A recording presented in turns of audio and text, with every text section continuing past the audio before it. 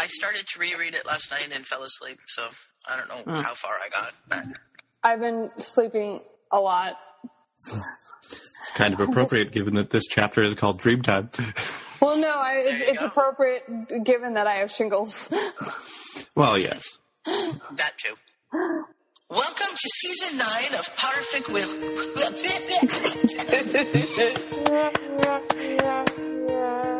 We are going to start quickly and try to stay on topic.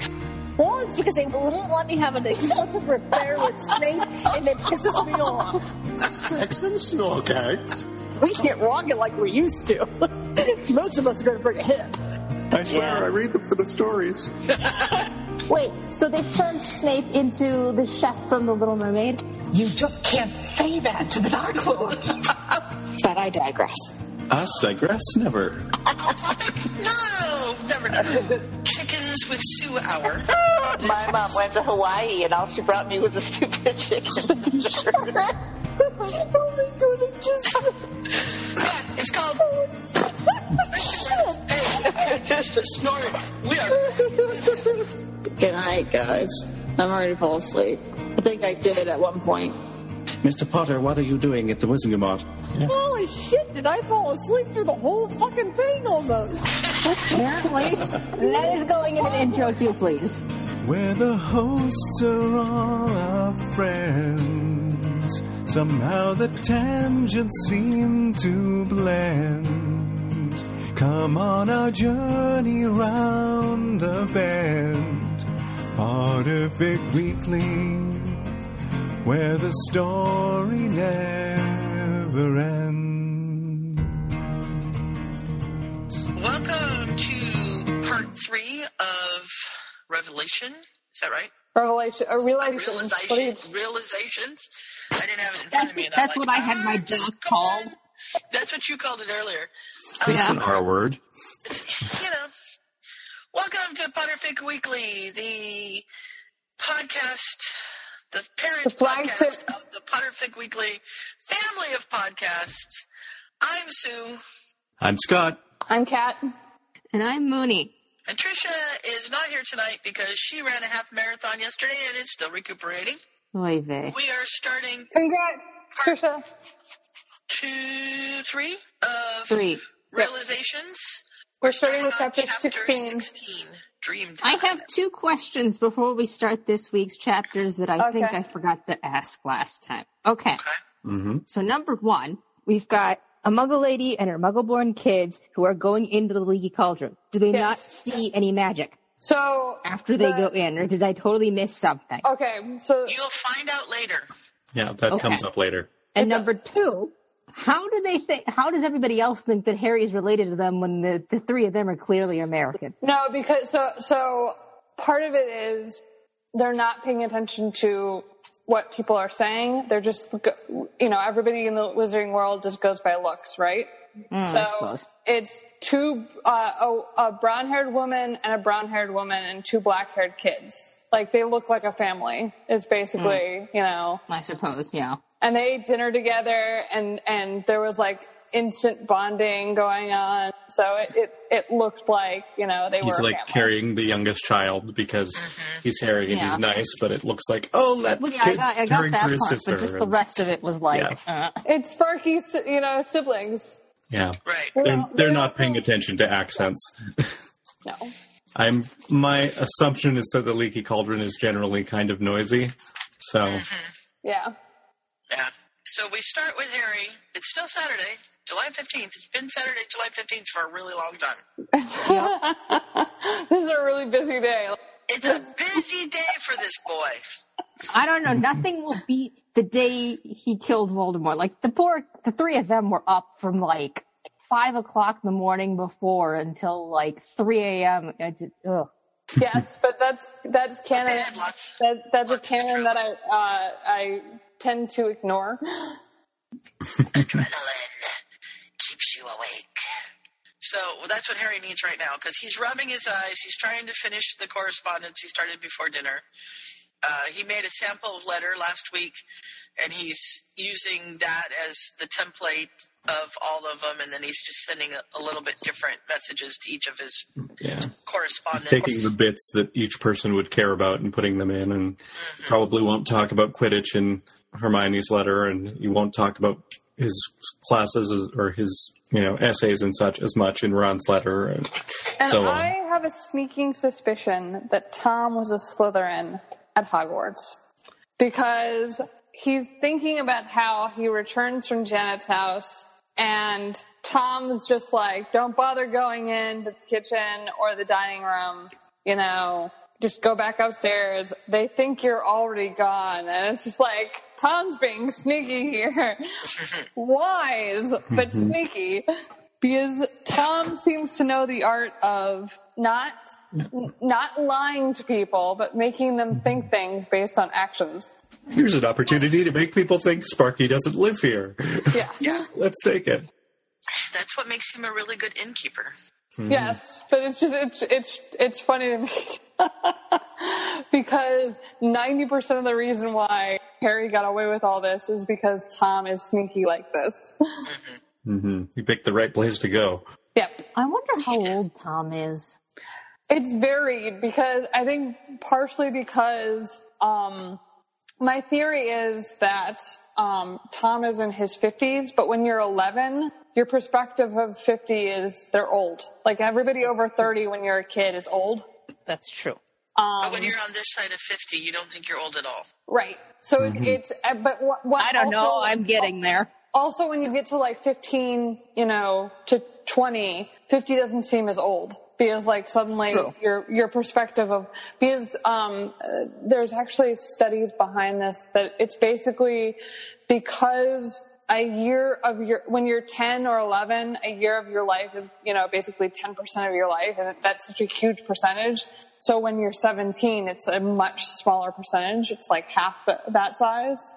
Yeah. And when you get to be 53, a year happens in a blink of an eye. Right. Amen. So the point is essentially like, when you're 10 or 11, you think 50-year-olds are old because you can't imagine your perspective of that long of a time is kind of unfathomable to your brain. Right. It's 5 times as old as you are. Yeah. But when you're 20, it's only 2 times. Well, because I just got to thinking, it would be really interesting if Tom and Tom were in the same house around the same time. Yeah, so Tom is described as really old in the first book, and then he seems to like grow younger as the books span. So I feel like it's funny, but it's true. So I feel like he's like Benjamin Button, huh? In his like mid 40s and just like be like around. He's old enough that he started losing his hair, but not necessarily the bald hunchback from movie 3, because that's very strange. But also, I don't know. Prince William's been losing his hair, and he's only in his 30s. My my grandfather started losing his hair in his 20s. So I mean, losing. That's not really a good. That's not indicator. That is not a. And my other grandfather was going gray by his 20s, and I'm going gray, which is fun. So it's one of those things of it. Tom is never. He's only described, but it's based on Harry's perspective, and Harry's none too observant. So I'm sure not at all. I'm sure if we had a book from Hermione's point of view, we'd have like exact ages of all these ancillary characters. We'd have like age ranges and names. Yeah. She looks to be like she should be somewhere between 35 and 42. Yeah. Like we'd know who our other 2 roommates are. Yes. Well, no, we have like, I mean, the books would be like 5 times as long because we have descriptions about everything. We'd know exactly what happens in all the classes. Like, none of the fans would have any questions about anything because there'd just be like descriptions of everything everywhere. Apparently, he's mentioned at some point in one of the flashbacks between Dumbledore and Tom Riddle. So if it's the same Tom, then he would be quite old by the time we get to Harry. Yes, that's true. There could be, his dad could have been Tom. That's true too. There's also, I mean, it's also possible that the Tom Riddle clan continued. I mean, we know that Tom came back after Merope, but we know nothing else besides that, if that makes sense. Mm-hmm. And Tom Riddle... No. / what? Wait, what? Okay, Tom Riddle Sr., the Muggle. Oh, okay. Yeah. So, we too many Toms. There are too many Toms. So it's possible that Tom Riddle Sr. had a daughter in there somewhere who, had Tom, the innkeeper. It's quite possible. But Tom's a fairly common name, so I think it's just coincidence that, they're both named Tom. Yeah. Right. I don't expect them to be related. But no, even it's if not they were the Mark Evans fiasco. Yeah. Yes. Although that led to some interesting fics. Oh, man, there was the Mark Evans era. I really don't want to return to that era. That was just a weird one. Yeah. Apparently the description we get at the very beginning is quite bald and resembling a toothless walnut. But again, what that means, I don't know. Harry is not observant. And second, when you're 11. Mm-hmm. It could be anywhere from 50 to 95. Yes, exactly. Who the hell knows? So yeah, it's varied with fan fiction, and in different books he acts different ages. It's very weird. But maybe yeah, he's under polyjuice or something. I don't know. Who knows? But he's basically he's dreaming. To get back to the fic, because we really should get back to the fic. He basically he goes upstairs to poke at the letters and maybe go explore the box from Mrs. Figg's. And his scar is hurting. Mm-hmm. And so he decides that he's going to get a piece of paper and write down notes. He thinks about just writing it down straight on Dumbledore's magic paper, but he thinks of how disjointed it is, so he needs to write it down on his own paper and then go back through his notes and write something fairly coherent. And then, he hears Voldemort saying, "Time, Wormtail, Severus, activate Portkey." And what he knows about Snape is that Snape doesn't like Portkeys, and so Voldemort is sending him on this wild, varied trip because Snape hates Portkeys, so he's being Portkeyed from here to there to there to here to there. Well, it's also, he's, for the first time, he's concentrating on what's happening, mm-hmm. So the connection clears up. A little bit, yeah. And he's confused. He's trying to figure out if he's controlling it, if Voldemort's controlling it, if he can do it again. Mm-hmm. And while he figures out there is something going on. Yes. Because it's an exertion, which it hasn't been before. Yeah. And now his scar hurts much more. And he notes that it always seems to hurt more when the connection is more clear. Makes sense. And he decides, all right, well, there's something going on with this. That I must have increased the flow of whatever it is. And he kind of is trying to both listen and figure out what's happening. Right. So he's, so Voldemort is trying to get Wormtail to relax because Severus Pettigrew's afraid of Severus Snape. Which I think is kind of weird. It just as a character beat of you're afraid of Severus. You're more afraid of Severus Snape than you are of the people that you betrayed. Yeah. Which it's very Snape used to pick back, I think. Yeah. So it's very in character for Peter, but it's just it's an odd beat. But there are a lot of odd beats in canon for Peter. So, yeah. But also, Voldemort is saying that they're going somewhere else. So Harry kind of panics because he's not sure that he can go to where they're going. Right. and basically he realizes his scar is hurting because Voldemort has been casting Cruciatus because he's angry about the delays. And then we cut to black. No, we switch scenes to Arabella, Sirius, and Remus talking about Harry, and essentially about how Harry and Hermione did not react well to Sirius kidnapping Ron. No, not at all. They did not. And while they're talking, Arabella's cats crawl all over Sirius because they like him, and probably because they're cats, and cats are a pain in the neck, so if they know that you don't like cats, they will be all over you. And so he turns into a dog to scare them all off, and when he does that, he smells Harry. Yeah. Finally. He gets so well. So yeah, it's like, okay, finally you guys are starting to figure it out. And he finds the note that Harry left. Yeah.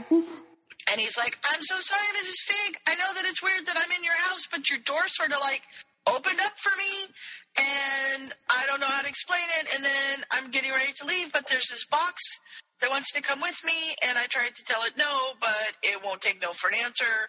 So it's going with me, and I won't open it for a while in case I've made a mistake, but it's got my name on it. If it's something I'm not supposed to have, please owl me, and I'll get it back to you. Yours sincerely, Harry Potter. So this is where they explain the recognition charms. Yes. But Harry, so it's been like 2 weeks or whatever, and Harry hasn't been wondering, Mrs. Fig hasn't owled me. What's going on? Or am I forgetting he's that? been busy. So Gonna owl him if there was a problem. Yeah.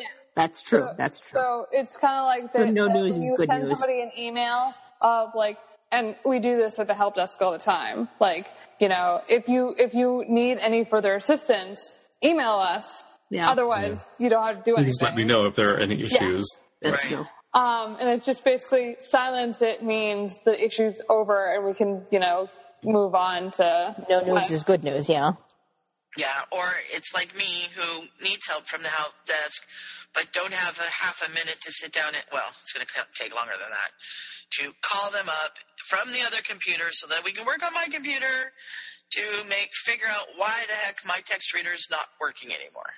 But it's planting season at my house, and there is no time. I'm lucky to get to do this. Mm-hmm. So, Mom's going to be out planting tomatoes this evening. We haven't gotten that far yet. Yeah, she's got some out in the stand and probably close to 14 or 15 that we're going to plant here. So Remus figures out that it was Harry's scent at the Leaky Cauldron. And he thinks. He's not 100% sure, but he thinks. He's pretty, you know, certain, but he can't figure out how old the scent is. And you know, that's the thing is his name wasn't on the guest registrar. They don't know how old it is, so he could have just stopped by to go through to Gringotts and then, you know, gone away again. Right. And then they go out, so Padfoot goes outside and they realize that the scent keeps dropping and reappearing. Because it rained the night that Harry was there. And then it ends abruptly, so they think that he probably got on the night bus. Yeah. But they think it's weird that nobody recognized him. Yeah. Because he's Harry freaking Potter. Yeah. But Stan and what's his name aren't the smartest crayons in the box, the sharpest crayons in the box, and they don't get Remember. it. Yeah. So then we're back to Harry, and who has fallen asleep. He's fallen asleep, and it feels odd. It feels different than when he regularly dreamed. And he realizes he's at Voldemort's headquarters, and he's next to Fawkes the Phoenix. And Fawkes is speaking to him. Yes. This was just bizarre. Yes, it'll be explained much later, but it is kind of bizarre. Fledgling. A fledgling, a baby. I am not a baby. I'm taking you to your next transportation source. And so he takes him and he drops him off in a port key trail. Yeah. And Harry, like, it's like he's dropped through space. He lands in this thing and it grabs him. It's like landing in a roller coaster and it just jerks him around. Yeah, it's like, I'm not sure I want to be in this, but okay. I'm sorry, but this is where we must part, fledgling. Wait! No! Too late. Yep. And he's like, okay, I gotta wake up. Wake up, wake up, wake up! And it's not working. No. But then he gets to where Snape is being portkeyed and where this interrogation is happening, and he gets to actually see the scene. Yeah, it takes him a little bit of time to figure out how to move. But once he figures it out, then he's able to make it work. Just sort of gets to, like, outside the cottage at first, and he's like, okay, maybe I can walk. No, that's not working. Can I do, like, a swimming motion? And I'm just sort of hovering, and this is nowhere helpful. And it's like, I just want to be over there. And then he's over there. Yeah. Oh, okay. And then he kind of just goes right through the wall, which he thinks is really weird. Which is very, very weird. Mm-hmm. Yep. Yeah. He's an invisible ghost, sort of. And we move to the next chapter. It's all in the details. It's Sunday. Yay! We've changed days. We have changed days, finally. Only took... How many chapters has it been? The 15? I think 4 or 5 chapters. Yeah. Yeah. And we have poor Tom is asleep in the chair next to Harry's bed, but he doesn't realize that. And the cat is waking him up with her whiskers, and he's like, and he wakes up and he's like, wait a minute, why am I not in bed? Wait a minute, where am I? Oh, wait, I'm with Harry. Yeah. Because he found Harry the night before fairly unresponsive, and he thinks that Harry is going to be very sick today. And he had a fever, like, last night, and I think his tracking charm said warning on it. Yeah. It was 6.5 chapters we were on Saturday. Oh, God. Started in the middle of chapter 9.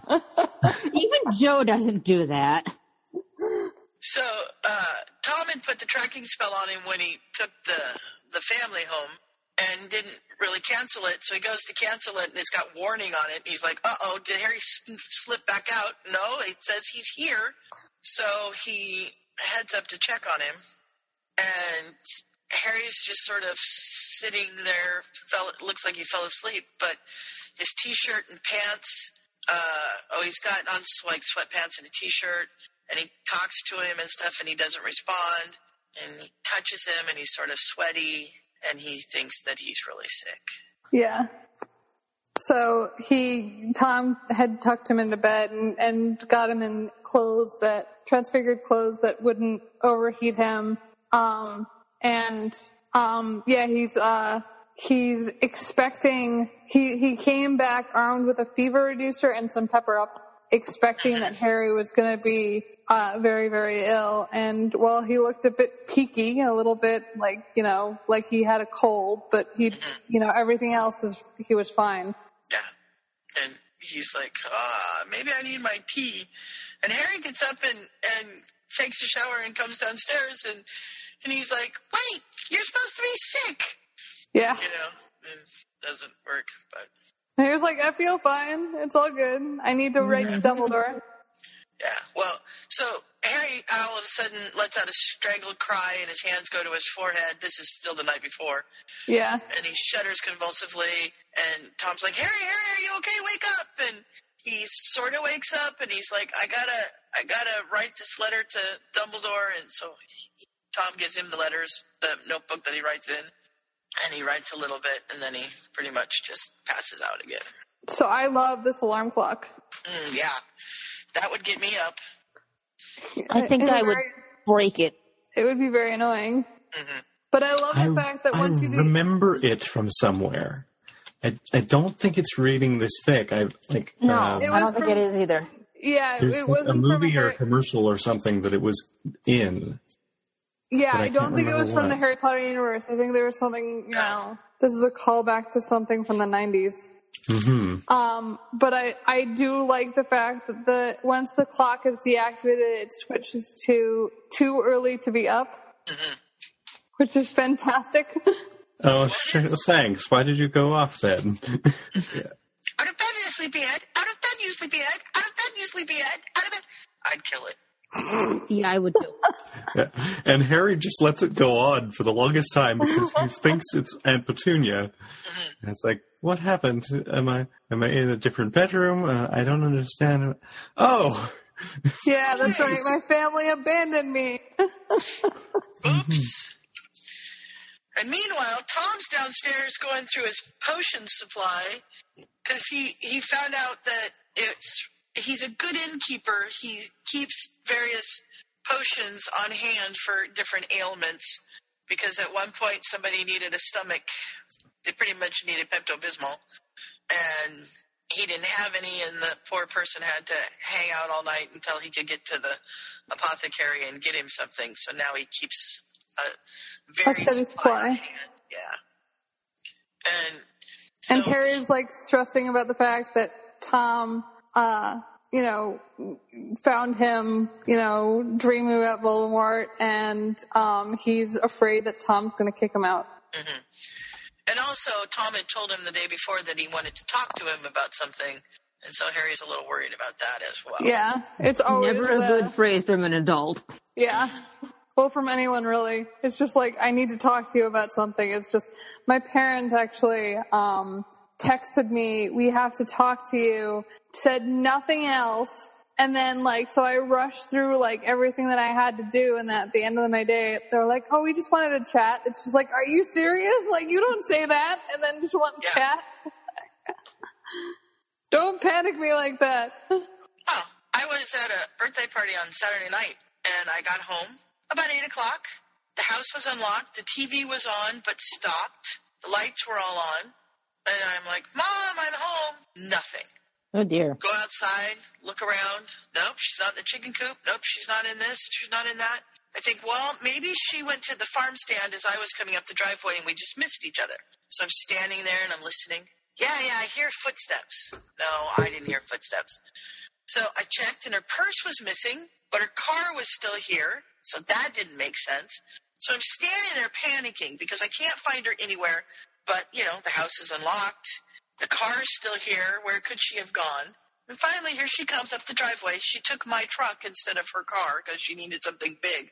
And she's like, oh, I was going to make you your birthday breakfast tomorrow, and I didn't have buttermilk. So I just ran out to the store, and I'm like, no note, car gone.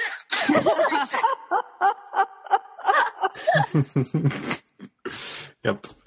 Occasionally, Sue is Molly Weasley. Yes, on occasion.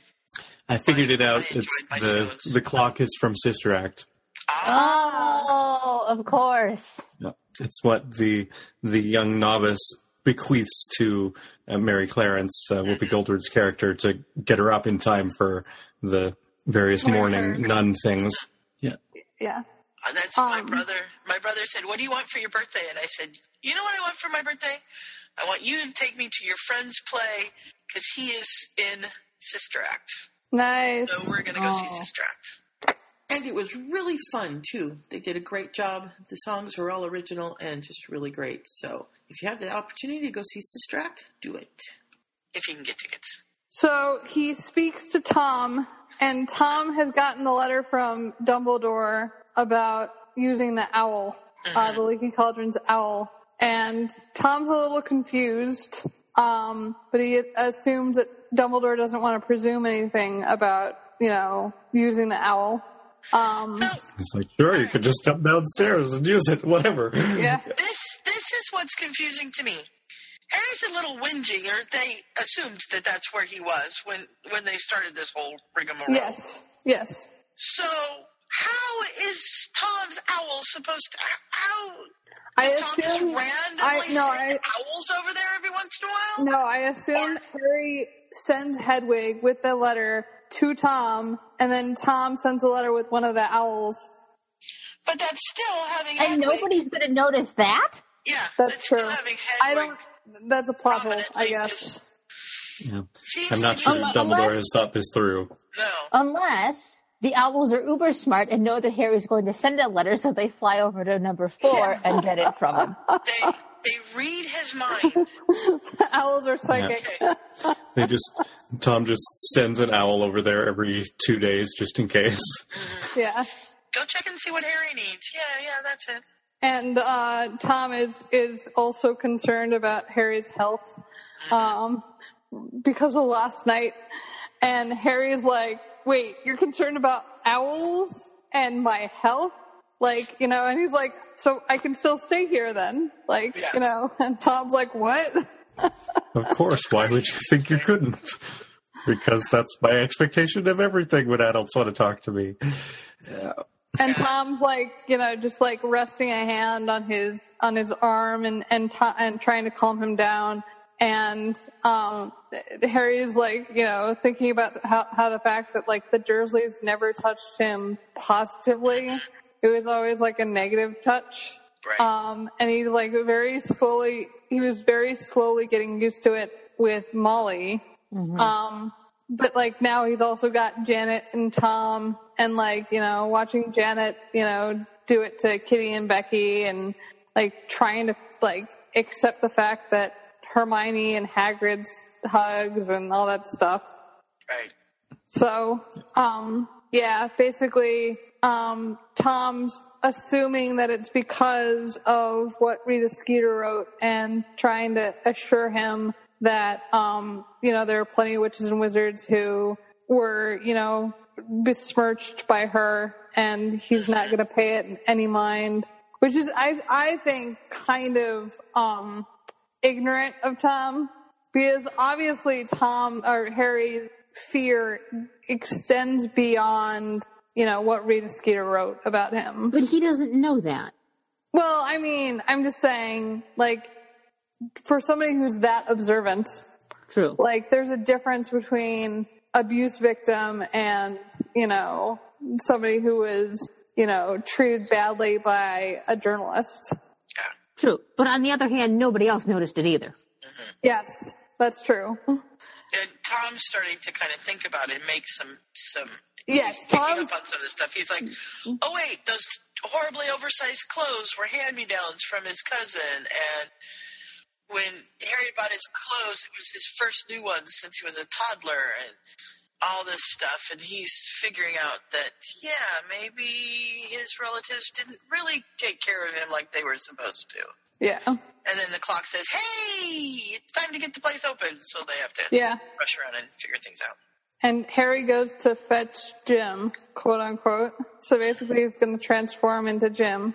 Right, he's going to go get his headband and stuff. Yeah, put his headband and contacts on. Yeah.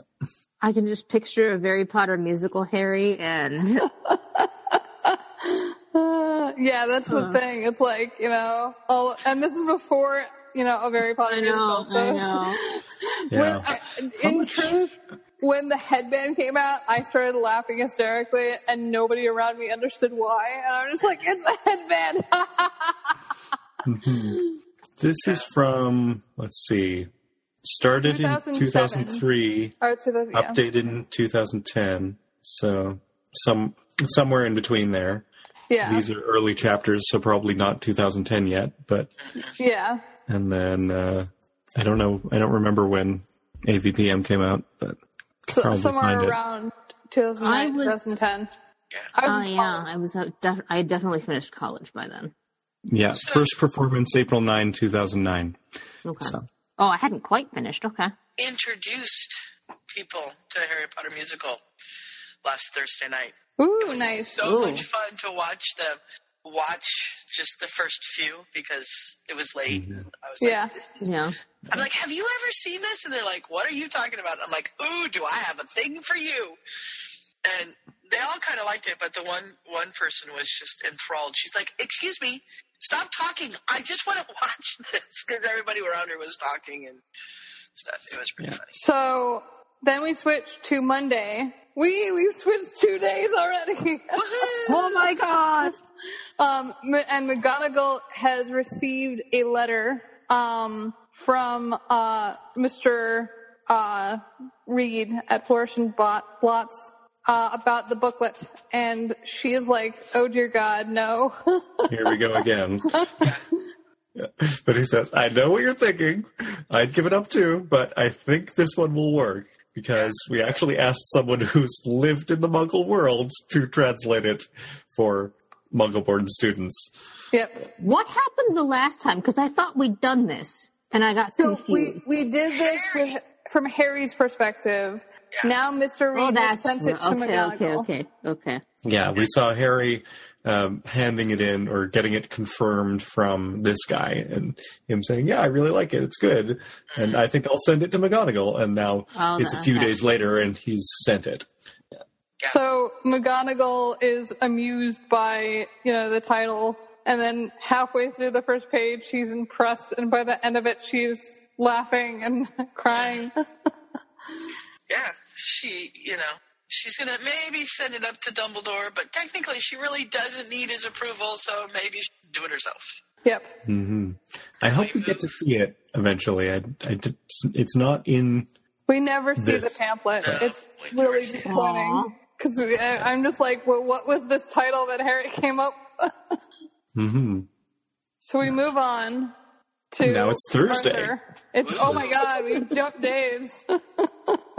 So we move on to Arthur, and Arthur is, calling that, he has promised Ron and Ginny that he's going to do his best to help Harry, and he's recalling, the bars on his windows, and, he's packing up, his desk, he's going home, but they still haven't found any sign of Harry, which is kind of, nerve-wracking.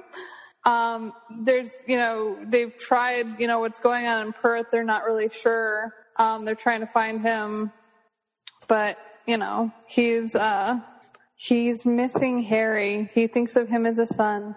Yeah, he's looking at photos that he's got on his desk, and Harry and Hermione are in the photos too. Yeah. Aww. And then he heads out, and he says he stirred up more than he meant to when he appeared in the Hogwarts hospital wing because the weight of the bars had pulled him off balance, and he nearly ended up in Sirius Black's lap. Yeah. Mm-hmm. And they've been very curious about the bars. Mm-hmm. So we get kind of his side of the scene we saw earlier in Dumbledore's office. Yeah. And then they're like, aha, we've made it. You found him. He's staying at the Leaky Cauldron. But Bella has checked the register, and he's not in the register, so obviously he can't be staying at the Leaky Cauldron. Yeah. Head desk. Yeah. Somebody hit him with an obvious stick. Yeah. Yeah.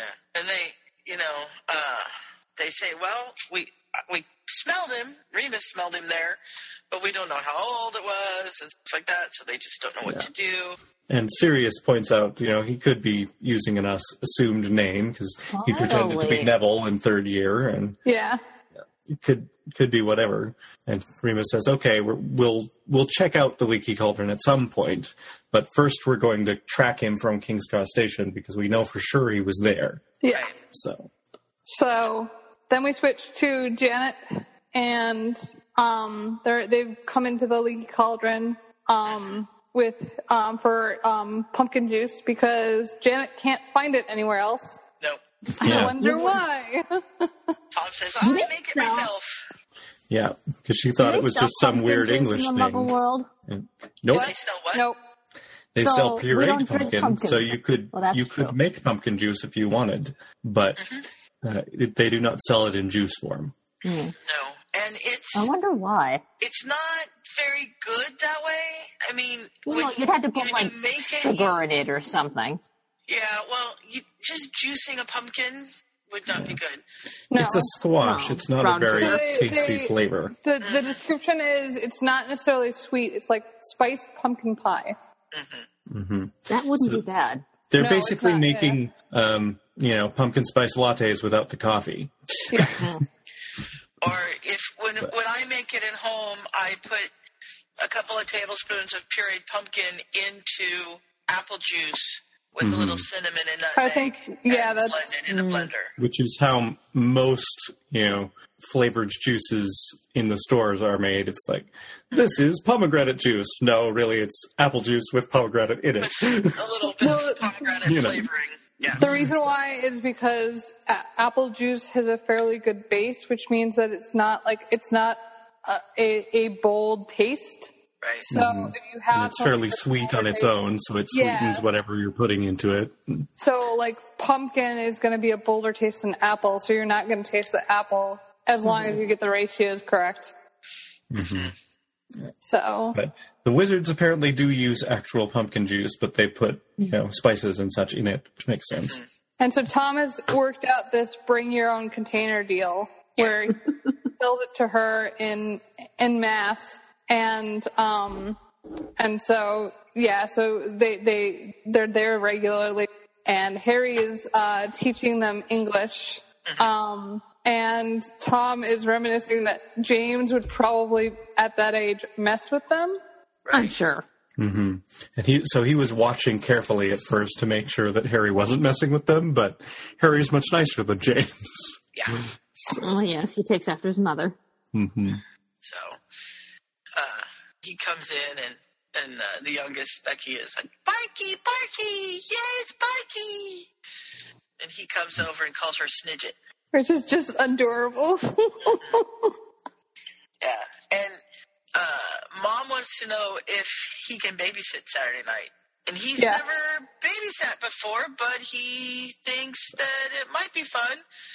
And she says, well, I'm picking up my husband, and I think it'll just be a whole lot easier if I just go, because it's going to be way past their bedtime and all of that stuff. And the kids know you, and we trust you.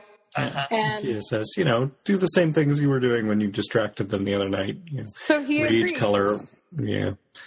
I'll make sure they've already had food and a bath, so you won't have to worry about that stuff. Yeah. And how much do you charge? And he's like, charge? What are you talking about? She's like, yeah, babysitters get paid. Well, whatever the going rate is. Yeah. Says, you can ask your girlfriends what they charge. Just go easy on me. And he's like, girlfriends?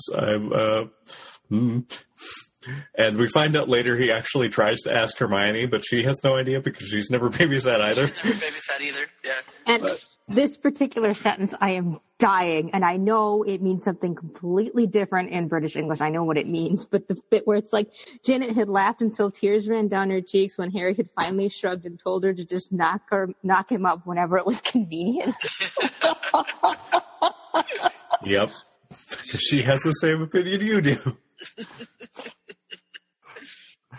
Yep. Is there a British euphemism for getting unexpectedly pregnant? I don't know. I do not know. I'm sure there is. In our area, you don't drink the water because there's an awful lot of people pregnant around here right now. Wow. Yeah. That's our ongoing joke at work. And then we switch to Petunia Dursley. We go to Australia. And say hi to Keza. Hi, Keza. Sorry we sent the Dursleys to your place. Yeah. We apologize. But yeah, so she's unpacking because she doesn't have Harry. And Dudley is upset that he has to go to school, even though it's June. Mm-hmm. I thought they finished school in late June. I don't know. But it's not summer in Australia. Mm-hmm. So they decided that, the letter had arrived saying that Voldemort might be after them or after Harry. They decide to run for it. They get there rather suddenly. Everything kind of happens. That's not where they had planned on going originally, but they move up their time schedule, and Australia is the only place that they can do in the time that they have. And Vernon's gotten a bonus because they moved right away rather than waiting. And because they're assholes. And she's thinking to herself, the boy might be an abnormal freak, but he did have his uses. This unpacking is unpleasant. Yeah. And he could have been doing it. And then there's a knock. Knock, knock, knock. Good day. I'm trying to locate Vernon or Petunia Dursley. I'm Petunia Dursley. Well, I'm so pleased to make your acquaintance. Welcome to Western Australia. And she invites him in and then realizes who he is. Is this the same bloke from earlier? No. It's the one Dumbledore was phoning or fluing to. But it's not the one who came to see Harry when he was a kid. No, this is an Australian his guy that Dumbledore's Australian contact. Yeah. I've just come around to fetch young Harry Potter as a favor to one of my mates in the International Confederation of Wizards. If you'd kindly direct me to him, his presence is required at Hogwarts. Yeah, about they found us. And then we move to Friday, the 21st. And there's a highly indignant voice upset with Tom at the Leaky Cauldron because she wants to hire Harry, and Tom doesn't really want Harry to go there because their place is in Nocturne Alley. This lady drove me nuts. Yeah, well, she's entitled, this lady. Yeah. Very persistent. Yeah. Although she also has a point. Like, it's not, just because your shop is in a poor part of town doesn't mean you shouldn't be able to hire people. Well, no, but he's already working, 3 jobs? Right. Only, he's not working full-time at any of them. He is no, I know. closest to full-time at the Leaky Cauldron, and then he just helps out other places as needed.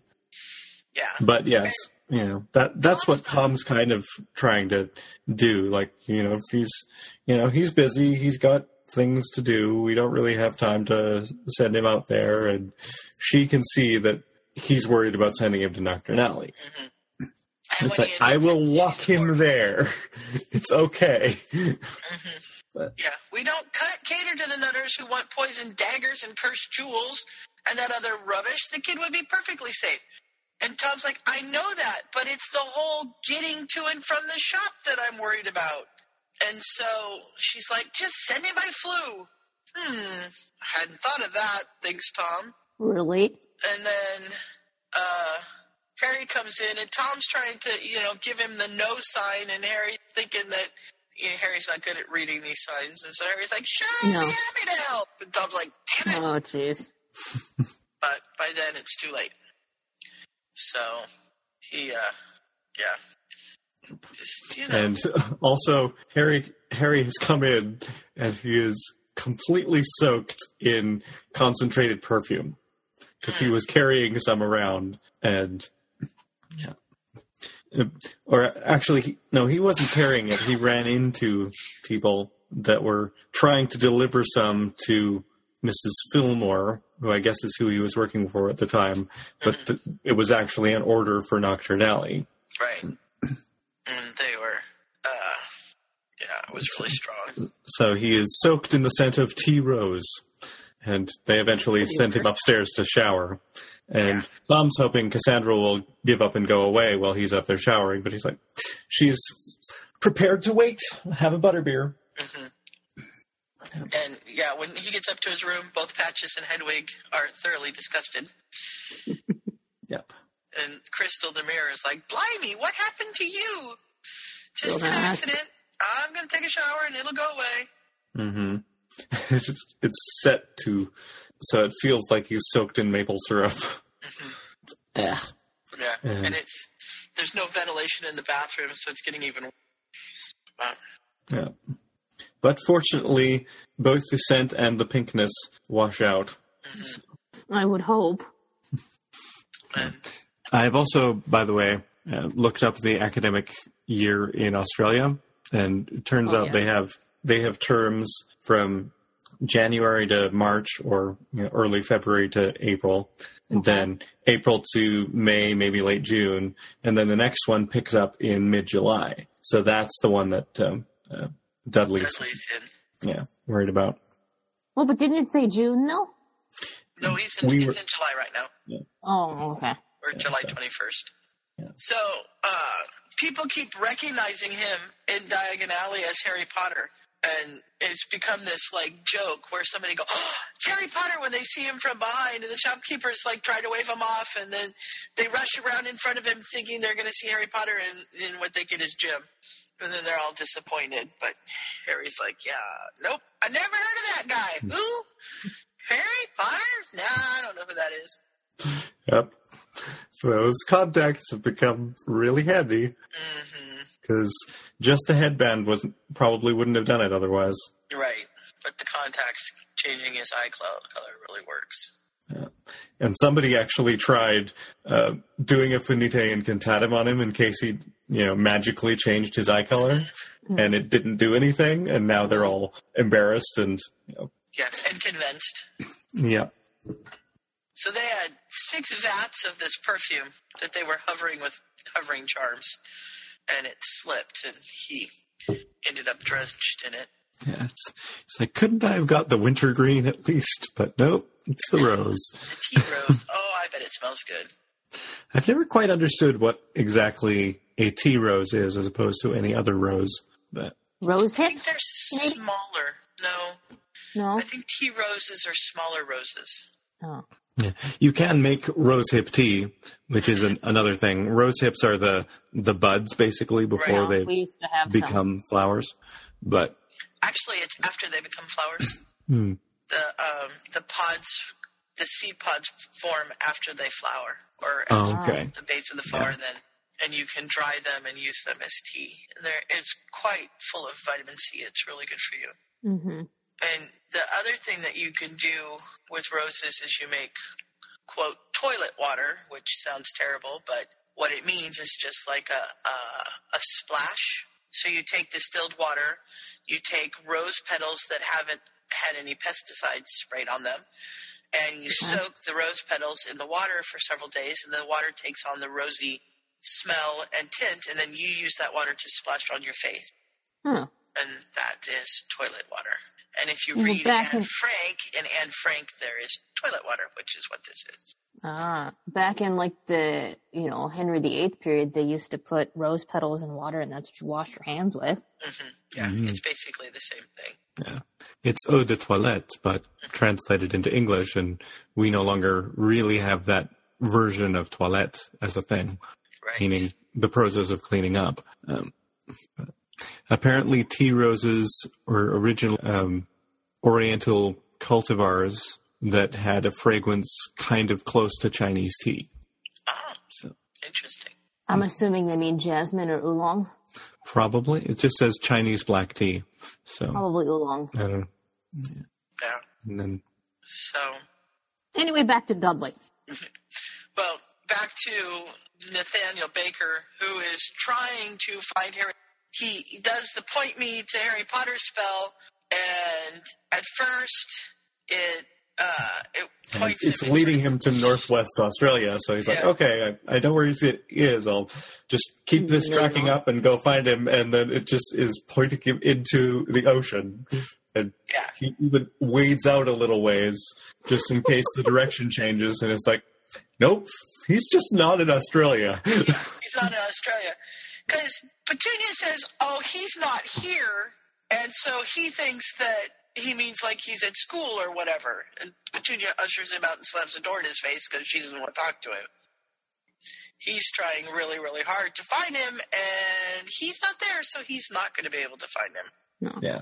And she first kind of tries to convince him that, he's around somewhere but not there. And then Dudley speaks up, and he manages to overhear when Dudley comes home, and it's like, it's terrible here. I'm supposed to be on holiday, but now I'm at school. The kids are mean. They always used to pick on Harry when he was around. They just need to get to know you, I was surprised that Dudley was still doing the make Harry do it reflexively, even though it's been, several weeks since they last saw Harry. Well, months, actually. Yeah. Mm-hmm. It's like, okay. But it's nice that Dudley's getting his comeuppance. Yeah. And he's checked through all the different stories. It's like, he's not at an Australian school. He's not at St. Brutus's, which is apparently actually a real place. And he's not in any of the hospitals. Juvenile. And that's when he tries this whole point me thing and just takes him to the ocean because he's not there. No. And we're on to chapter 20 and on to the next Saturday. And Nate is trying to flew in and get his attention. It's like, he's not in Australia. They didn't take him. It's about time. We're in trouble, Nate. Big trouble. Right here in River City. Yeah. Harry's all right, isn't he? Albus says, well, no, because he's not here. Yep. Trouble with a capital T that rhymes with D that stands for Dursley. Stands for fool. Or I suppose you could do V in Voldemort too, but he's not really in this yet. But that's got too many syllables. Yeah. You said you located his Muggle relatives. I found them all right, bunch of useless bastards, the whole lot of them. Dumbledore feels his stomach drop. Had Harry run away again? What was he thinking? Oh, God. Dumbledore, you're an idiot. Yeah. It's like, nope, he's not there. As near as I can tell, he isn't in Australia either. It's like, when did he leave? How did he get out of the country? No, I don't think he was ever here. Oh, this lot. is... It's like, what? You mean the Dursleys left without him? Who would do that? No, Sherlock. That aunt of his is an absolute loony. Has a few kangaroos loose in the top paddock, if you know what I mean. Yeah. I like this. It's like, this couldn't be right. He had it all worked out, and this wasn't part of the plan at all. Oh, no. Yep. Yeah. And he wants to take, he wants the Dursleys, Albus wants the Dursleys put under surveillance. And Nathaniel's like, how about if I just go give him a wall-to-wall counseling? They deserve that so much. But Dumbledore's like, no. Just make sure they don't run away until we find Mr. Potter. But he says that he thinks that Uncle's hiding something, yammering on how they were planning to send the boy as soon as they find themselves a proper little prison. I don't know how this kid isn't lonely if he had to live with these people all his life. If he got away and can manage on his own, I say good on him. Dumbledore's like, all right, he's not with the Dursleys, and he's not with the Weasleys, and he's not with Sirius. Where the blazes could he be? The leaky cauldron, you idiots. And then he goes back and reads through the letters. Yeah. He goes to Fox, and he says, you delivered it, right? And he's like, yeah. Fox nods his little beaked head. Well, where is he? And Fox is like, I don't know. He's around, somewhere. And Dumbledore starts to actually pick out the clues from Harry's letters. It's like, well, I know you wanted me to stay close to Privet Drive, but my relatives didn't actually give me a choice. And, oh, by the way, they've sold the property. It's currently vacant. Did he really put it that bluntly? Mm-hmm. Yeah. Those were in 2 separate letters. Okay, and sorry. He didn't know. And he didn't know. Oh, good God, this man. What's going on? Dumbledore's finally putting the clues together from Harry's 2 letters. Because apparently he doesn't read. No. Reading comprehension, 0. Yeah. So, sorry, my boss called and she wanted to, we're trying to coordinate, me being on a college campus. No worries. Yeah. My relatives didn't exactly give me a choice. There's something in that wording that Albus didn't like. Yeah. No. It's just like, dude. Well, it's Dumbledore's finally piecing together the fact that Harry's very careful about how he words things in his correspondence with everybody, and there's got to be a reason why he's being so guarded. And it's just like Harry's been abused his entire life. He's kind of Well, and then all of a sudden the light bulb pops in on Dumbledore's head, and he's like, "Oh wait, the enchanted parchment." Harry, I need to speak to you. Please respond on this parchment. Professor Dumbledore. Well, no wonder you weren't a Ravenclaw. Yeah. Yeah. But Harry is getting ready to babysit. Yeah. Or wait, no, first. He's at Lancaster. Working at the new place at the Lancaster. He's in Nocturne Alley. Yep. Yeah. Just like things that Dumbledore does not want Harry to do. Harry's doing them all. Yeah. He did, have a moment of pause when he found out the place was in Nocturne Alley, but Cassandra and Tom had arranged all sorts of things so that he wouldn't actually ever have to be in the alley. Yeah, itself. He's like fluing, or he gets, somebody walks him. And yeah, it's actually a pretty nice shop. It's not anything like, nasty or weird. Right. Mm-hmm. Which it's just sort of the industrial park. I kind of like, in the sense that like, it's kind of like the difference between, like a supplier versus the actual shop. Mm-hmm. Right. This is the, restaurant supply place as opposed to the grocery store. Yeah. Yeah. Yeah. So it's, go ahead. He's stocking shelves, basically. Yep. And sorting things out. And Tom wasn't real happy, but he's figured he's got this worked out. And he, Tom is expecting Harry to do his duty with it and take full advantage. So. I love how Cassie and Harry meet. Because the apothecary has gotten a delivery of basically industrial strength cleaners. Yeah. And the Tea Rose The perfumes. Yes. Yeah, we've already done that one. Oh, sorry. That's right. It was the previous scene from this thread, but yes, he had to go and shower and surround himself with rose smell for more. But, but it's interesting. The author is pulling on the thread of Hagrid coming down Nocturne Alley for slug repellent. Yeah. So where would that sort of thing be? And apparently there was some confusion over whether it was flesh-eating slug or whether it was like the slugs eating people, or whether it was other kinds of slugs. And I'm like, oh god, the wizards have flesh-eating slugs. Yet one more terrifying thing they need. Magic has everything. But Cassie is a babysitting expert and knows exactly what to charge Janet. And that we're doing the route, multiply by 5 money, no less. Yeah. And she gives him a paired mirror, which I don't think we knew about at this point. Yeah. To contact her. Yeah. Well, I mean, in some ways we knew about it because it's in other stories. I mean, but it hadn't shown up in canon yet. Right. It had not shown up in canon yet. Or really? Book 5 came out after I graduated college? No way. No, it didn't. This might have been after, depending on when this particular chapter was published. Yeah, the story was started in 2003, but it took a while to come out, so it's hard to say when this chapter was. But regardless, there's lots of stories where there's paired mirrors and such, so... Yeah, it's a reasonable, magical invention to think of, because we know they have enchanted pictures and portraits and things. Yeah. And magic mirrors are a thing in folklore from, ages back. Yeah. So Cassie gives Harry her boyfriend's mirror so that she has her own, which is wise. Why is that, Cassie? And she kind of jokes that, we can't have you going back all scared like that. Tom would think that we have been mistreating you or something. Yep.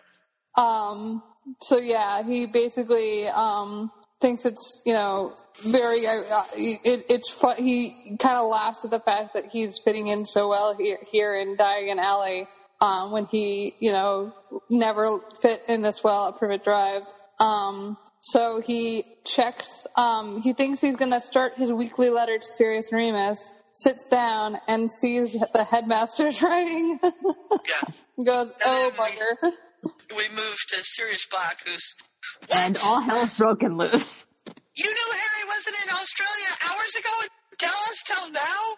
I sent him a message, Sirius. I'm just waiting for him to answer me. Chill out. Yeah. What do you mean, chill out? And suddenly there's, Harry's handwriting on the parchment, Professor Dumbledore, and... They, attack him. They where have you been? And Harry's being the rational one. He's like, at work. Is something wrong, sir? Harry, we know you aren't in Australia with the Dursleys. Tell me where you are and I'll bring you to Hogwarts until all this can be sorted out. Harry's like, don't trouble yourself, sir. I'm all right where I am. And the adults are like, wait, what? Yeah, perhaps you misunderstand me, Harry. This is not a request. Where are you? And then I appreciate your concern. Yeah. No, I appreciate your concern, but unless something has changed since you spoke to me at Hogsmeade Station, I think it would be safer for everyone if I just stayed where I am.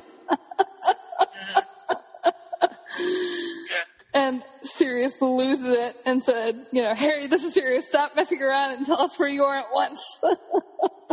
Sirius, what are you doing there? Who else is there? And he's like, what? Is he angry, panicked, excited? What? What's going on? And then, you should have contacted someone immediately. I was going to, Sirius, but I was lucky enough to get this job right away. It worked out, so I reckoned that I shouldn't bother you. I know you're busy and all. Yeah. You shouldn't bother me. Exactly. I was guardian here. You're supposed to ask if you need help. Don't you know safety comes first? Not at all. Professor Dumbledore said not to contact anyone unless it's an emergency. That's not an emergency! Yeah. And Dumbledore beats him to it and says, and you do not believe your circumstances qualify, Harry? No. Nope. And then there's like a ... sir. And what, pray tell, would you consider an emergency? Like, well, Voldemort? You know? Well, does big bloody Ben have to fall on that thick head of yours? There's no need to get so shirty. You were busy, and contrary to popular belief, I'm not completely useless. Would it kill you to say, well done, Harry? It's like you're angry that I managed to look after myself instead of falling on my face or panicking like some stupid baby. And then Arthur's like, here, Sirius, let me try. You know, relax, I've got this. And Arthur goes, Harry, this is Arthur Weasley. We don't have all the wards constructed around the burrow, but the house is done. If you agree to stay in the house, you can come to the burrow straight away. You can even come tonight if you like. And Harry goes, thanks, Mr. Weasley. I'd like to make plans for a visit, but I really can't come tonight. And Arthur's just like absolutely shocked. And Sirius continues, Sirius, everyone, I hate to be rude, but I need to go too. I have another job that needs to take care of, and besides, I'm using all my parchment. I'm not going to have any left to tell you about Voldemort if we don't stop. But you said you just returned from work. What the hell are you doing at this time of night? I'm moonlighting as a cut burglar. Didn't I tell you? Didn't I tell you? And this is Harry as a teenager done right. Because I never bought Harry being angry for no apparent reason. But, like, this being basically Harry being, like, absolutely heavily sarcastic and just, like, doing his own thing, that I buy. And I love him. I'm sorry I got short with you, but I didn't need help. I would have asked for it. I'm all right. Besides, if you can't find me, what chance does Lord Moldywarts have? And they all just look at each other. That's entirely well, Harry. This is a dangerous time for you. You need to be protected, not doing who knows what and living God knows where. Now, for the last time, where are you?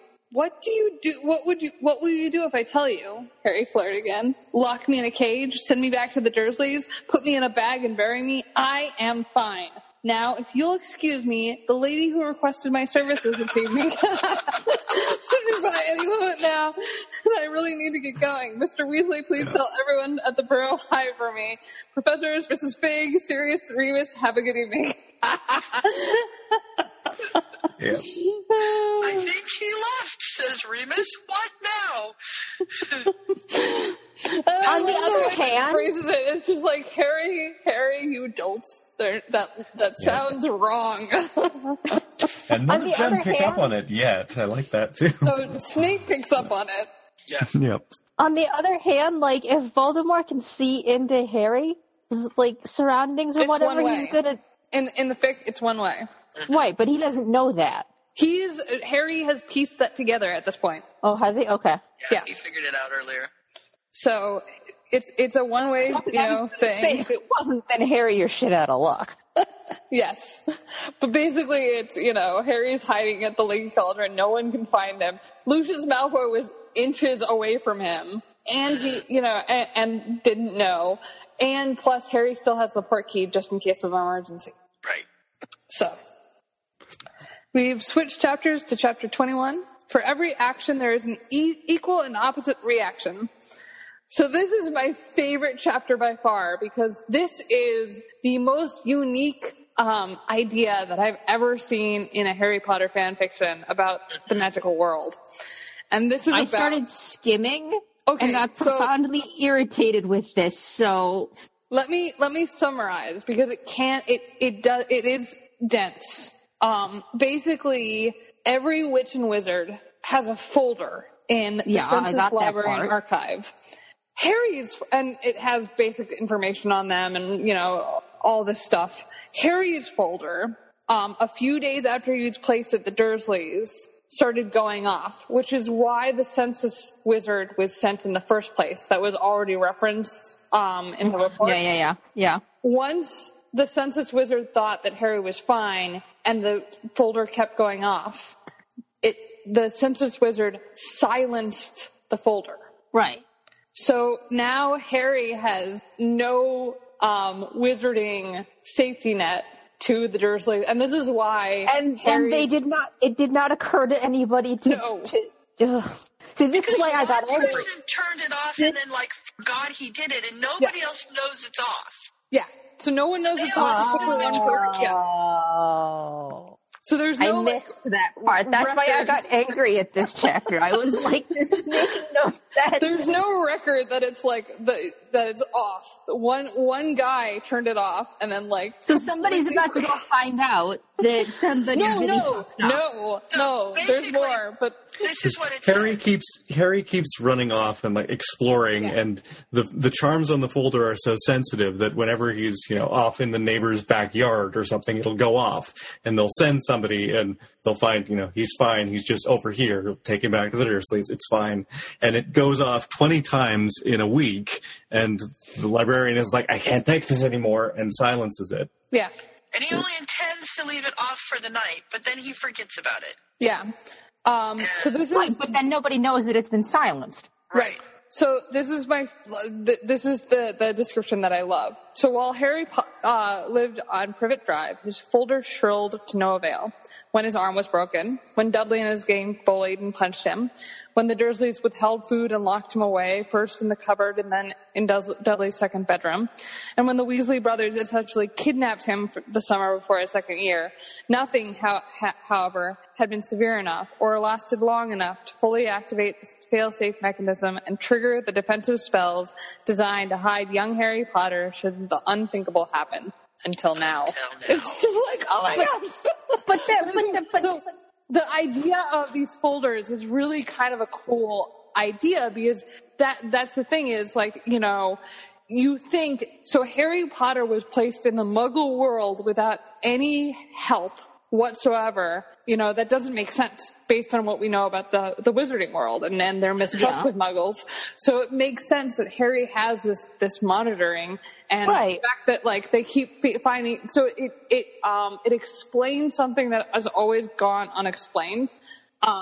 In that basically the backstory is Harry was horribly abused by his relatives, and no one in the wizarding world knew about it.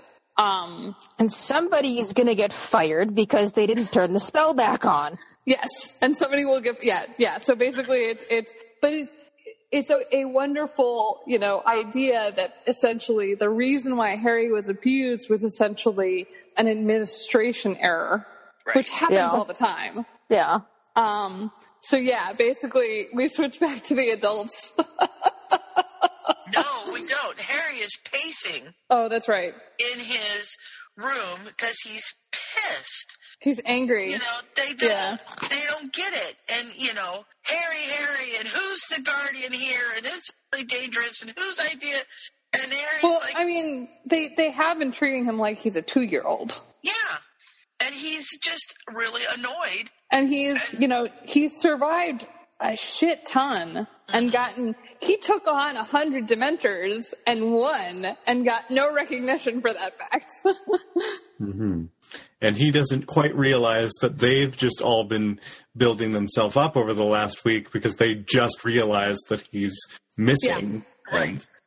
Which I think pisses him off even more. I think he knows that. I think it pisses him off even more because it's taken them this long to realize that he's missing. If you were actually in trouble and if you were in trouble and your friends and family took 2 weeks to realize that you were missing, you'd be dead. I'd be pissed too. Yeah. That's a legitimate, it's a legitimate thing, 15 or 50. If it takes that long for people to realize that you're gone, I'd be upset. You can't just put somebody in a box and shove them away for the summer and expect them to, come back all hunky dory. Mm-hmm. Yeah. Although, to be fair, they probably would have realized something was wrong sooner if he hadn't written to them and obfuscated what was going on. Well, yeah, but at the same time, it's that's their fault too. From Harry's perspective, that's their fault too, because they put him at the Dursleys in the first place, and there's. Well, it is Dumbledore's fault. Dumbledore put him in this situation where he said, "It's dangerous. Don't call anybody unless it's an emergency, or you're putting their lives in danger. So, What does he expect Harry to do?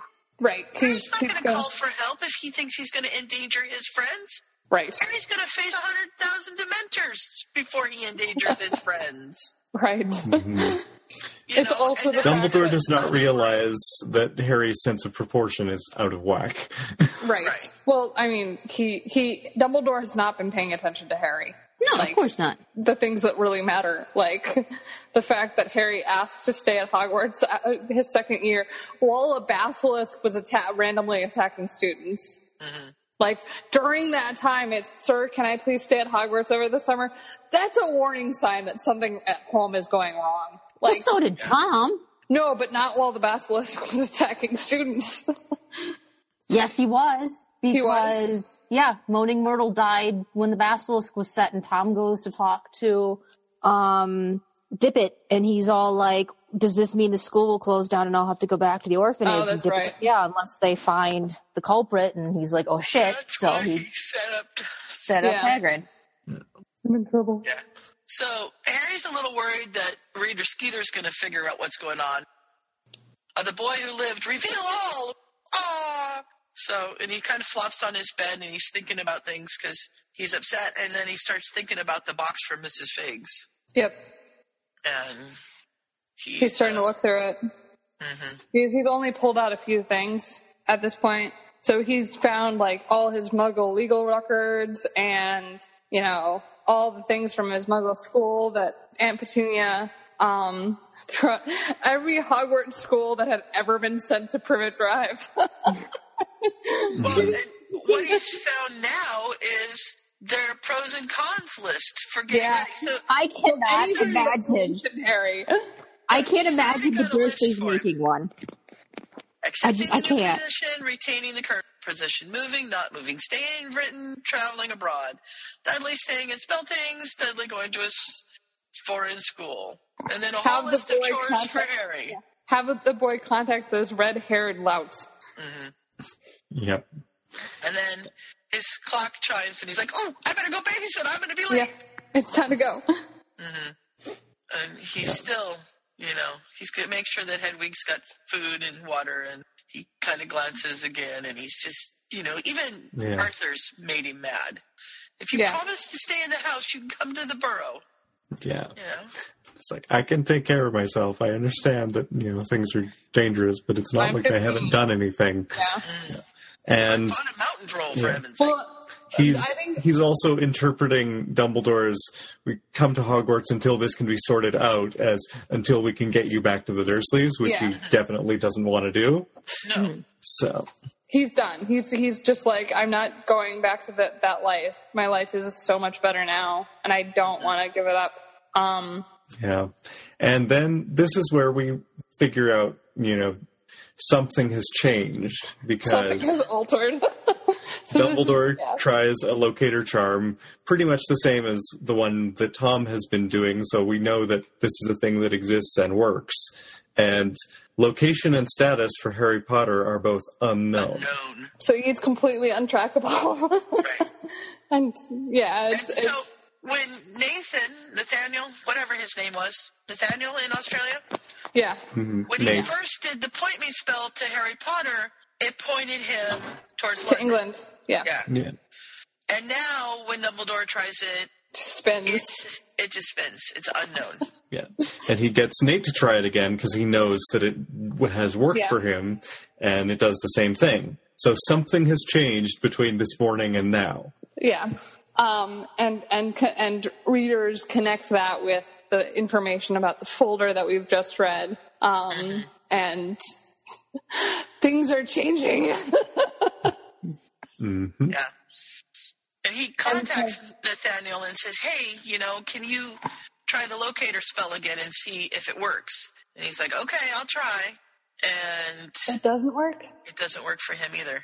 So then we switch to downstairs at the Leaky Cauldron, where Tom is welcoming Janet and the kids into the restaurant. Yes, because Janet has made the mistake of mentioning that she's going to go pick up Dad and Sparky's going to come to babysit, and so now they're all excited for these things to happen, and have been all day. Yes. I broke the first rule of parents with small children. Never mention an excitement-inducing event more than 1 hour ahead of time. Mm-hmm. Yep. And she mentioned it at breakfast, so it's the entire day. Is it time yet? Are we there yet? When's Daddy gonna be here? Yeah. Yep. Boy. Yeah, so then since Sparky is not there yet, Janet wants to show Tom some pictures. And from his time being a distraction. He from his time of babysitting while Janet was unpacking. And essentially Harry is dressing a doll. And looks utterly scandalized by the idea. Oh, Malfoy would love to get a hold of that. Yeah. Because apparently Becky likes to play with dolls, but she doesn't quite have the dexterity to change their clothes yet. Right. So she just gives them to whatever big person is around and says, "Here, do this." Yep. And Harry is like, "Do what?" Oh. Yeah. And so 15-year-old typical boy without sisters. She makes duplicate pictures for his relatives. And Tom doesn't quite know what to say about that. And she says, it seems rather odd that he talks about the relatives, but we never see them. And we thought maybe the aunt and uncle would like to meet me before Harry comes over to babysit and make sure I'm not a serial killer or anything. And Tom's like, this is like, I mean, like in the grand scheme of people who are on top of shit, like, you know, Janet is on it, Dumbledore's at the very bottom of the pile. Yeah. And Tom says, well, why not just ask him? And she says, well, I think that he doesn't want to talk about his home life, and I don't want to make him uncomfortable. So. Yeah, it's like Janet, like, you know, within knowing him for 2 weeks, knows A, Harry's been abused, B, Harry might not be going home to his, these relatives might be, you know, not, you know, in the past. And, you know, Tom's like, you know, she's picked up on the fact that, you know, Harry's living upstairs, essentially, because he's always there. So I love Janet. She's just sharp as a tack. Yeah. And then Harry comes down and she's still deep in her thoughts and she's like, oh, what? Oh, yeah. Here we go. Your timing is impeccable. Let's head out. Yep. Mm-hmm. She's also noticed she's starting to pick up clues to the existence of magic, although she doesn't know it yet. Yeah. But like the fact that Harry doesn't know how to put a VHS in the VCR. Right. Yeah. And he like has to look at it and turn it over 3 times and figures it out. Right. But he's never done it before. It's like, this is a 15-year-old boy. How has he never watched a video before? Yeah. Yeah. Which, I mean, there's reasons for that, but. Mm-hmm. When were videotapes invented? A long time ago. 80s, I think. Yeah, mid-80s. I want to say. The reasoning that I'm thinking of is essentially the Dursleys never let him do anything like watch a VHS. Probably not. So that's why he doesn't know. It's not like a wizard versus muggle thing. No, not at all. Right. Okay, let's see. VHS was released in 1976, and Betamax was released in 1975. There you go. Both in Japan, and then eventually made their way over to North America from there. Yeah, in the early 1980s, it was a format for home video industry. So VHS was used in the industry, as we say in LA, starting in the 1950s. Because when my aunt and uncle got married in the early 80s, one of their wedding presents was a VCR. And apparently it was very exciting. Yeah, so it late 70s, early 80s was when it was first coming out for like home use. Yeah. And it was television and such expensive. had been using it since the 50s, but it's larger and, you know, not things that you could mass produce the same way. No, probably not. So we move on to chapter 22. Childcare 101. Does this thing come with instructions? Fortunately, because of Janet, it does. Yeah. And she's fed the kids. She's giving them their baths so that they'll... Sparky doesn't have to. Which is... Because he would be even more scandalized by that, probably. Yeah. Yeah, I think he wouldn't be comfortable with it. And he... To be fair, I'm not sure how I would do either, because I've just not been around young kids. So. Oh, man. Can you imagine I don't know. the bathroom? I used to do it when I was Harry's age. I did it all the time, but well, I was never babysat small kids. Two young girls that are not his family would not be good. So. Well, yeah. I am female, so it's different. Yeah. And I think not Becky, but Kitty is old enough to do it herself. Mm-hmm. And she could actually she's probably old enough to bathe her sister. Yeah. Mm-hmm. If they had to. But, if they had to, yeah. But Janet wants to get that over with before she leaves. So. Mm-hmm. And Harry just thinks he's going to go babysit and then walk back home. But they've taken that out of his hands. And he's supposed to spend the night so that he's not wandering around Muggle London late at night. And it works out because the next day is Harry's day off. So Harry can just stay over. Right. Yeah. And Tom has done his level best to not make it obvious that Harry's staying at the Leaky Cauldron. Because he's like, it's my fault. Janet was fretting about how to get you home, and she wasn't sure when your guardians should come by to collect you from her place. So we thought maybe you could stay there. Yeah. But it's not revealed that the guardians aren't coming. Well, but the thing is, Janet's smart as a whip, so she knows that the guardians aren't coming. Yeah, it doesn't work, but Tom tries. Tom tries his level best. Well, the thing is, Tom does enough that, like, your standard witch or wizard would, like, just accept the story. Right. Yeah. Mm-hmm. But essentially, Janet's just like, wait a minute, this doesn't make sense. Something's weird. And from the last time that he's been here to this time, she's got the house in order, or mostly in order. Yeah, more or less. It's kind of like, so when you do a big cross country or transatlantic move, you get it to the point where all the boxes can go in like a spare room. Mm-hmm. And then all you shove the other boxes in the spare room, so the house at least looks clean. Yeah. Mm-hmm. So they're having a duck issue upstairs. They are. Rub a ducky.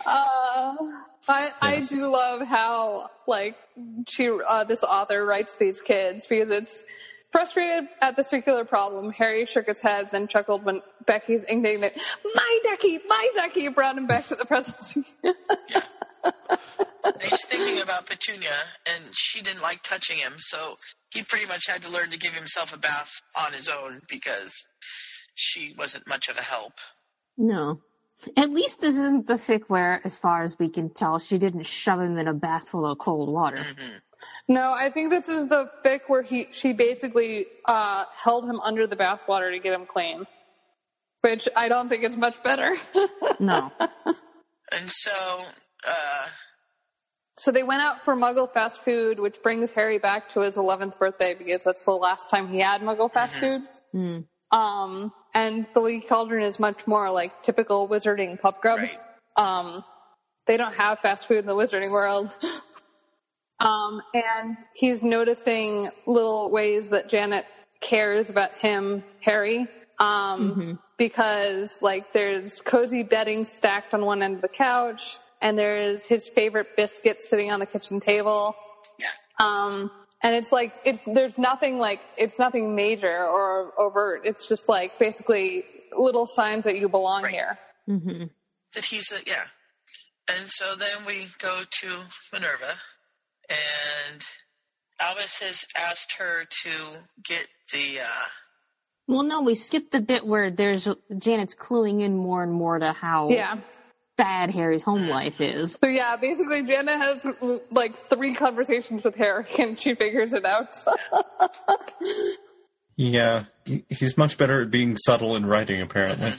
Well, I don't think that it's also, in the wizarding world, nobody expects famous Harry Potter to A, know how to clean and cook the way that Harry does, and B, no one expects famous Harry Potter to be abused. So it's kind of like the kind of thing where you see what you expect, and then if you have no expectations, you see things how they are.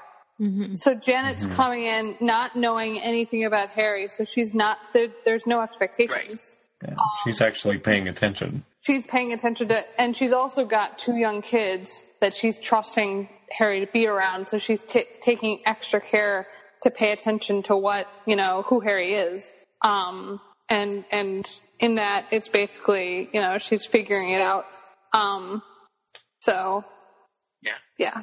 Then we switch to McGonagall, who has shown up at Dumbledore's office. She's been summoned along with other staff members. And although she's accustomed to receiving some odd and confusing Hogwarts headmaster, this one is really kind of weird. And what he wants is the quill that she uses to address the first-year letters. And she's also a little taken aback because in Dumbledore's office is Arabella Figg, Molly Weasley, and Ron Weasley are all sitting around a table with 3 small pensives. Mm-hmm. And so there's this weird, amalgamation of different people doing different things, and there's no explanation to it. Mm-hmm. Yeah.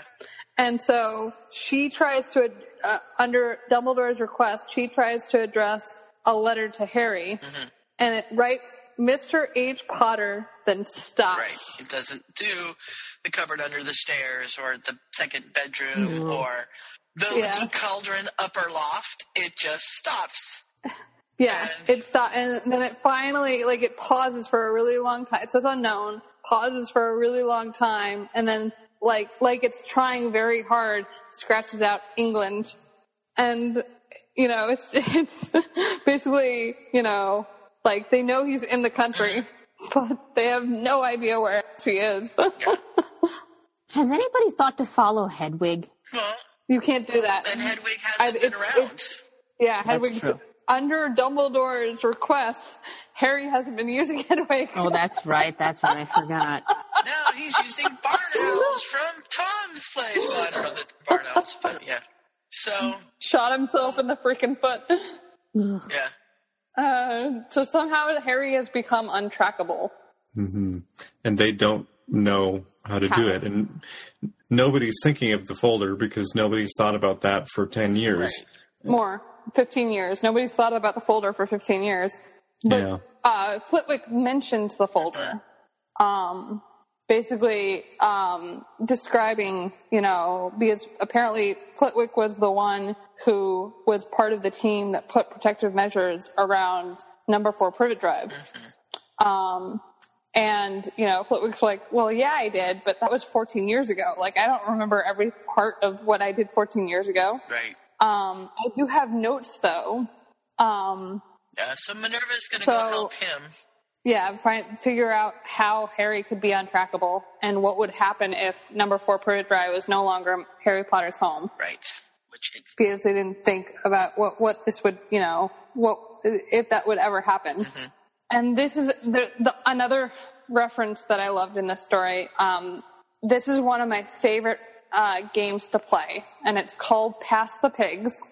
So it's basically, it's kind of like a dice game. So you've got these 2 model pigs that they're little tiny ones that you get on the kids' model farm animal things.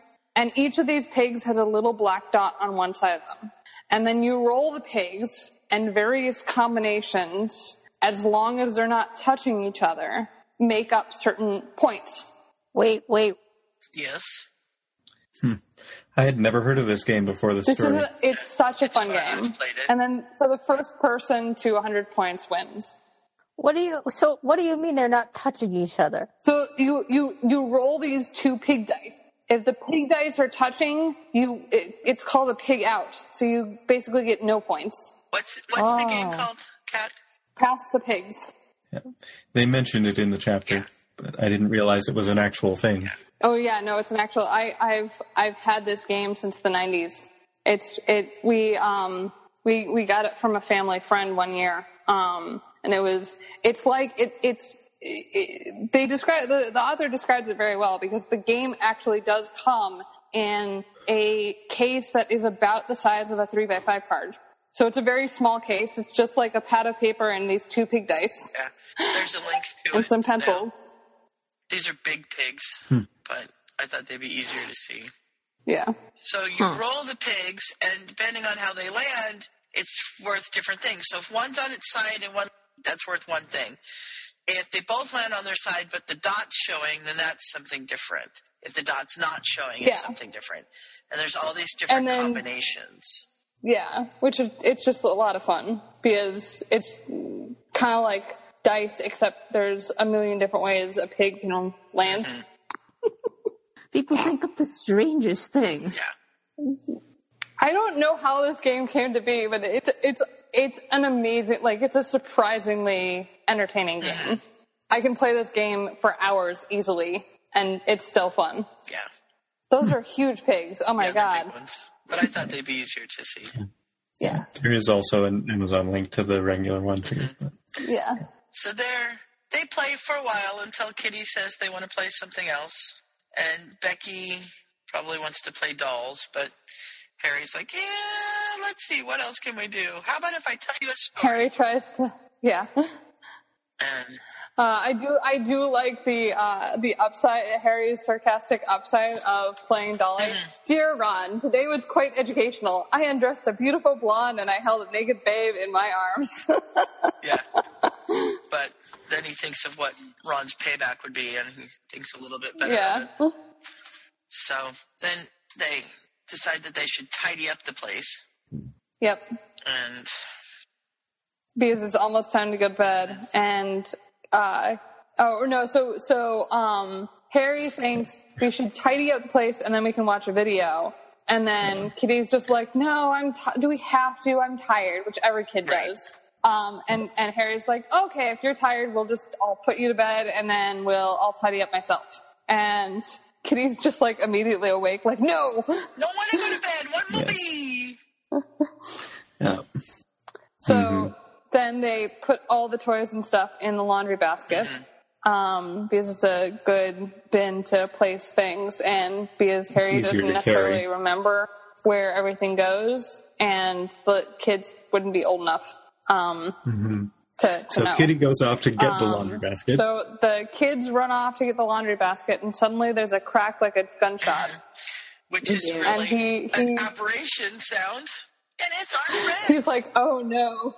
And it's Dobby. Oh boy. And Dobby's like, Harry Potter is being very naughty, causing much worry at Hogwarts. And Harry's like, what? I just spoke to them. I told them I was fine. What's the problem here? I can't leave. I'm babysitting. And Dobby's like, I don't know what that is. Dobby, you gotta get out of here before they see you. Yeah. So Dobby's running an errand for Dumbledore. And Dobby just wanted to stop by and check on Harry because Dumbledore is worrying so much. And Dobby could find him because house elves. Yes. Have a different kind of magic. And then Dobby disappears, and Becky and Kitty return with a basket, and the entire room is completely spick and span. Right. Because Dobby cleans up before he leaves. And Aaron's like, oh, okay, now how do I explain this? The kids have already experienced some magic, and they decide they have to explain it to him. Well, first we have, back at Hogwarts, they're basically like trying to figure out how to deal with Harry. Right. And trying to deal with nailing down the timeline of what happened. Note to self, I am never leaving my hypothetical children with Molly Weasley. Ever. Right? Ever. Molly is not on it. No, not at all. How did all of her kids survive? Like, really? Well, first of all, magic. Yeah, really. That. And also, Fred and George are like a lot smarter than Molly and Arthur give them credit for. But yes. It's just that they're not academically inclined. No. Like I maintain the headcanon that Fred and George Weasley basically finished whatever lesson they have, and most of the teachers allow them to just like hang out in the back and do whatever they want as long as they're fairly quiet. I can't quite remember if it's canon or if a fic that I've read somewhere that they each got exactly 6 owls, and they were like exactly half of the ones that Percy got. They got 3. George got these 6, and they got 8 owls total. I just looked this up for the fic that I'm writing. They got both of them together got 8 owls, and I want to know which ones. Yeah, I'm actually. I mean, charms, transfiguration, potions. I think they only got the owls that they knew they needed to basically make a joke shop. So it's basically it's like the genius kid who wants to hit a certain number on the LSAT. Yeah. It's basically like, they could have gotten all their owls if they really, really wanted to, but they're just not interested. Percy's already got the market on being super academic cornered.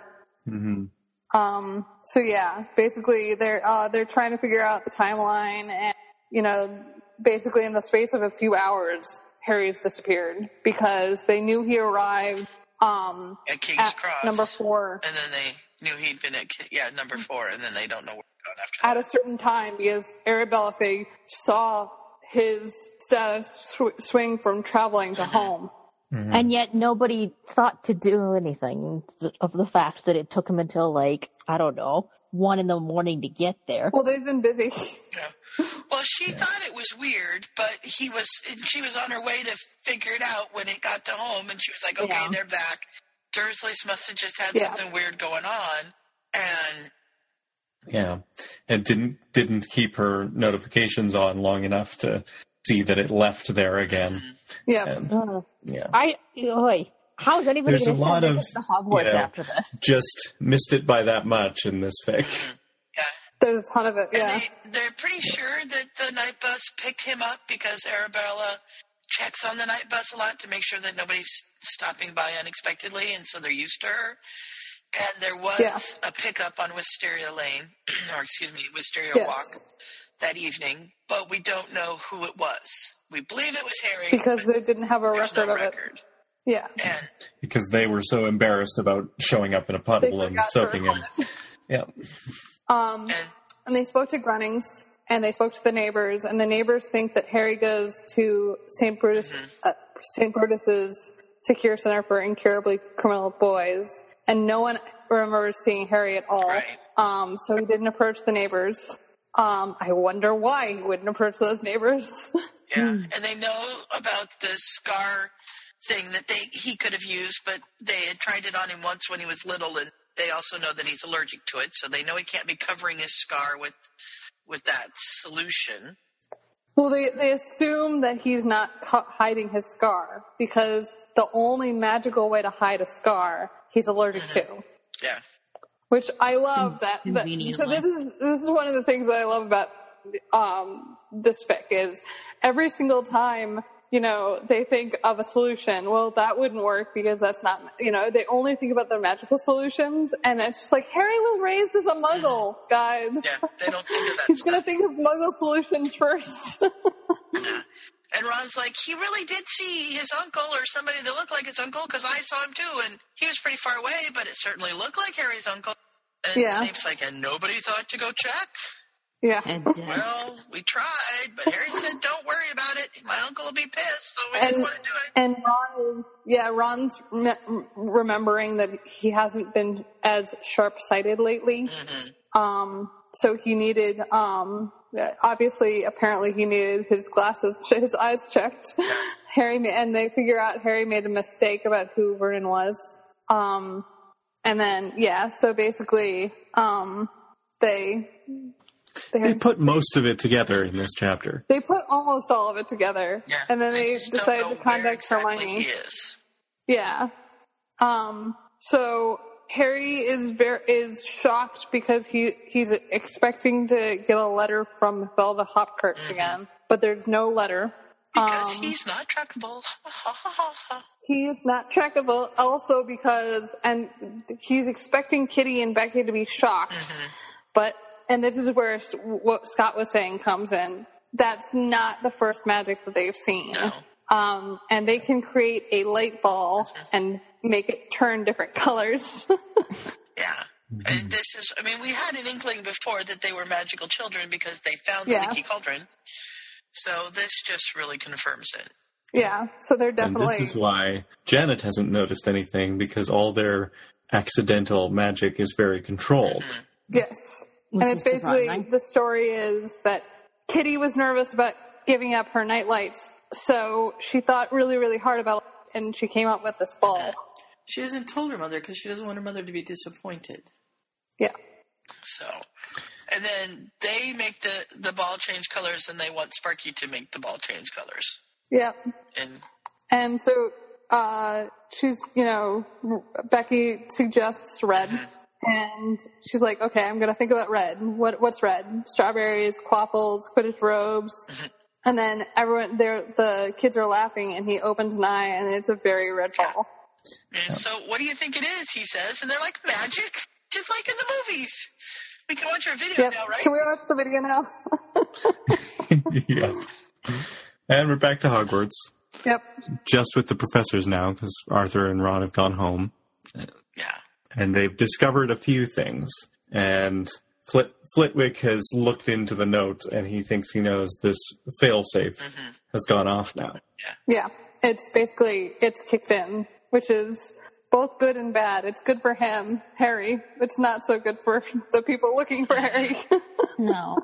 Yeah. And they weren't expecting it, because it should have only happened if the Dursleys died, and they're obviously alive still, but they think maybe the spell interpreted it as, left the country. They're obviously not. There's a timing mechanism. There's a timing mechanism built in. Should Mr. Potter lose his guardians, the folder would assess his state. So it has nothing to do with the fact that they left the country. It has everything to do with the fact that they abandoned him. And basically, it had 3 weeks to figure it out, and then it would essentially, after 10 days, it would alarm the Ministry to collect him. Except for that the Ministry alarm doesn't work. Yeah. No. And then after 3 weeks, the failsafe kicks in. And the folder's like, fine, I'll assign you a guardian myself. Yeah.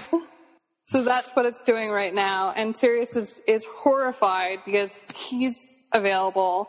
And he's like, how do we turn that off? And they're like, we can't really. Yeah, we don't. We could possibly go through Percy, but it's not, probable that we're going to be able to turn this off. And they're trying to figure out where he might be staying, and they're like, well, it can't be anywhere fancy because he's not using, he doesn't have much pocket money. He's just sweeping the floors. And this is where Harry's wording comes in. Because Snape goes, true black, unless he's supplementing his income. And they're like, what? I just find his choice of wording here interesting. Snape said, Incordio, now if you'll excuse me, the lady who requested my services this evening should be by any moment now, and I really need to get going. Not those services, Severus. And everyone's a little young for that. Horrified that Snape would suggest that. I mean, there are runaways who do that all the time, so I wouldn't say he's a little young for that. I'm just saying. Well, true. That Harry wouldn't do that. Also, there's other reasons. And Sirius is just like, Harry's, isn't interested in girls yet. And Remus is just like, well, we were into girls at 15. Yeah, but Harry isn't. So it's getting late. Do we want to stop here? Because we're at a pretty good we're at 23. Spot. I can't wait so now that the folder has been explained, Mooney, what are you thinking about the spec? Are you liking it a little better? Or do you still I like it a little better, but I think everybody's daft. Oh yeah, no, the thing is, for me, everybody's completely dumb about this particular subject in canon. Yes, this just made having the folder just makes it infinitely worse for me. Yes. But I mean, for me, it's always, well, you know what, we can keep this in.